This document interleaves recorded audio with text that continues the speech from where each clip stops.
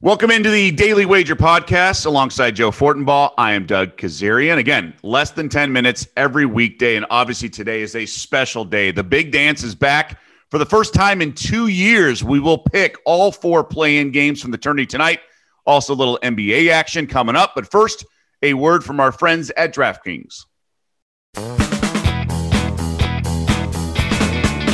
Welcome to the Daily Wager podcast presented by DraftKings, America's top-rated daily fantasy app. Joe, good to be with you on this tournament day. Yes, the first full day is Friday, a little bit different this year with the bubble-esque format, but we do get the play-in games tonight.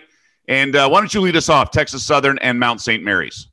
Doug, I'm sick to my stomach that the first tournament play I'm making this year is going to be an under, because we all know what happens in the tournament. They're in the double bonus with 12 minutes to go in the second half. But Texas Southern, Mount St. Mary's under 131.5 is going to be my first play out of the chute. Mount St. Mary's, 356 in tempo. There's only 357 teams in college basketball. They are the second slowest moving team in all the land. They're also terrible when it comes to shooting from the charity stripe. On the flip side, Texas Southern couldn't knock down a three if you paid them to. They're in the bottom half of the country when it comes to the long-range game. They generate, however, a huge portion of their scoring through the mid-range and low post game, which is where Mount St. Mary's is at its best defensively. I think this is going to be a rock fight in every sense of the word. Under 131.5, Texas Southern and Mount St. Mary's. I'm also going to lay 2 with Drake over Wichita State. This opened Drake +2. It's now Drake -2, and for good reason.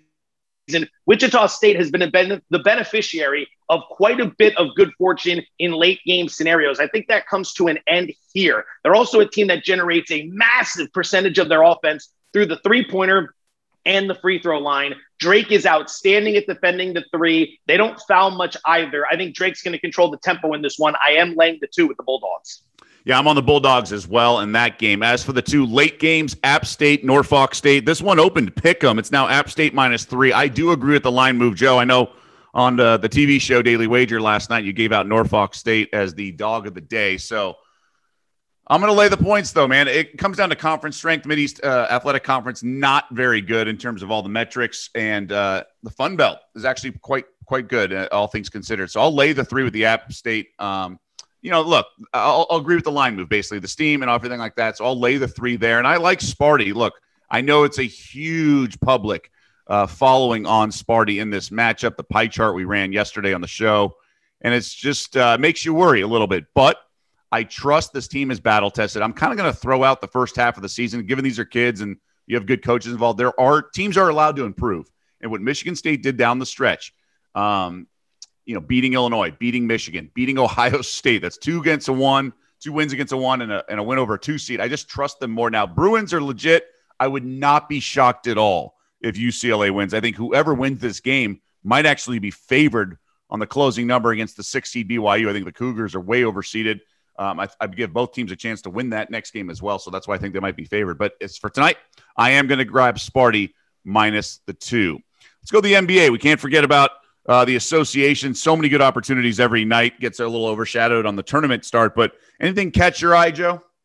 So most of my attention today is going to be paid towards finalizing brackets, finalizing the NCAA card, and playing the first 4 games for the tournament. But when it comes to the NBA, there's one game that caught my eye. It's the Pelicans catching a point and a half, depending on where you shop, against the Portland Trailblazers. They just played each other 2 nights ago. New Orleans had a 17-point lead with 6 minutes to go in that game and completely donked it off down the stretch. Game time in full effect once again. If I was going to do anything, I would play New Orleans in this situation. They got to figure out how to close these late game scenarios, but I think they're the better team than Portland right now. I'll take New Orleans plus a point and a half, depending on where you shop. Yeah, I'm on that game as well. In fact, I'm only like the first quarter. We've seen these kind of things happen when these kind of back-to-back. I don't want to say home and home because they're both at the same venue. So we got to come up with it's almost like a baseball series, 2-game set here. And I just like the Pelicans' first quarter. Look, the NBA is a long season, even this compressed season that we have. And you got to find situational spots. We talk about it all the time. I just think it's a really good spot is the term we use in the betting world in terms of just playing the team that's kind of more fired up and will come out strong. And I think there was a little bit of a growing pains for CJ McCollum. I think that the rust is still there in terms of Each team sort of refamiliarizing themselves. But I also like team total for the Pelicans. I just think they're going to score 1 million points in the first quarter. I'll take them, pick them. It's about -110. I know there's +1 out there, but the juice is too strong. So I'll do a team total as well. So I'll play both with the Pelicans in that game. And the other games that catch my eye, look, I'm interested in the Thunder plus the points, but Gallinari makes the Hawks much better since he's come back. I like the Wizards plus 11.5, but that's just, the Jazz could easily run away. The one I really like is the Hornets +8. I think the Lakers obviously did some damage, pulled away against the T-Wolves the other night, but I think the Hornets are a little feistier.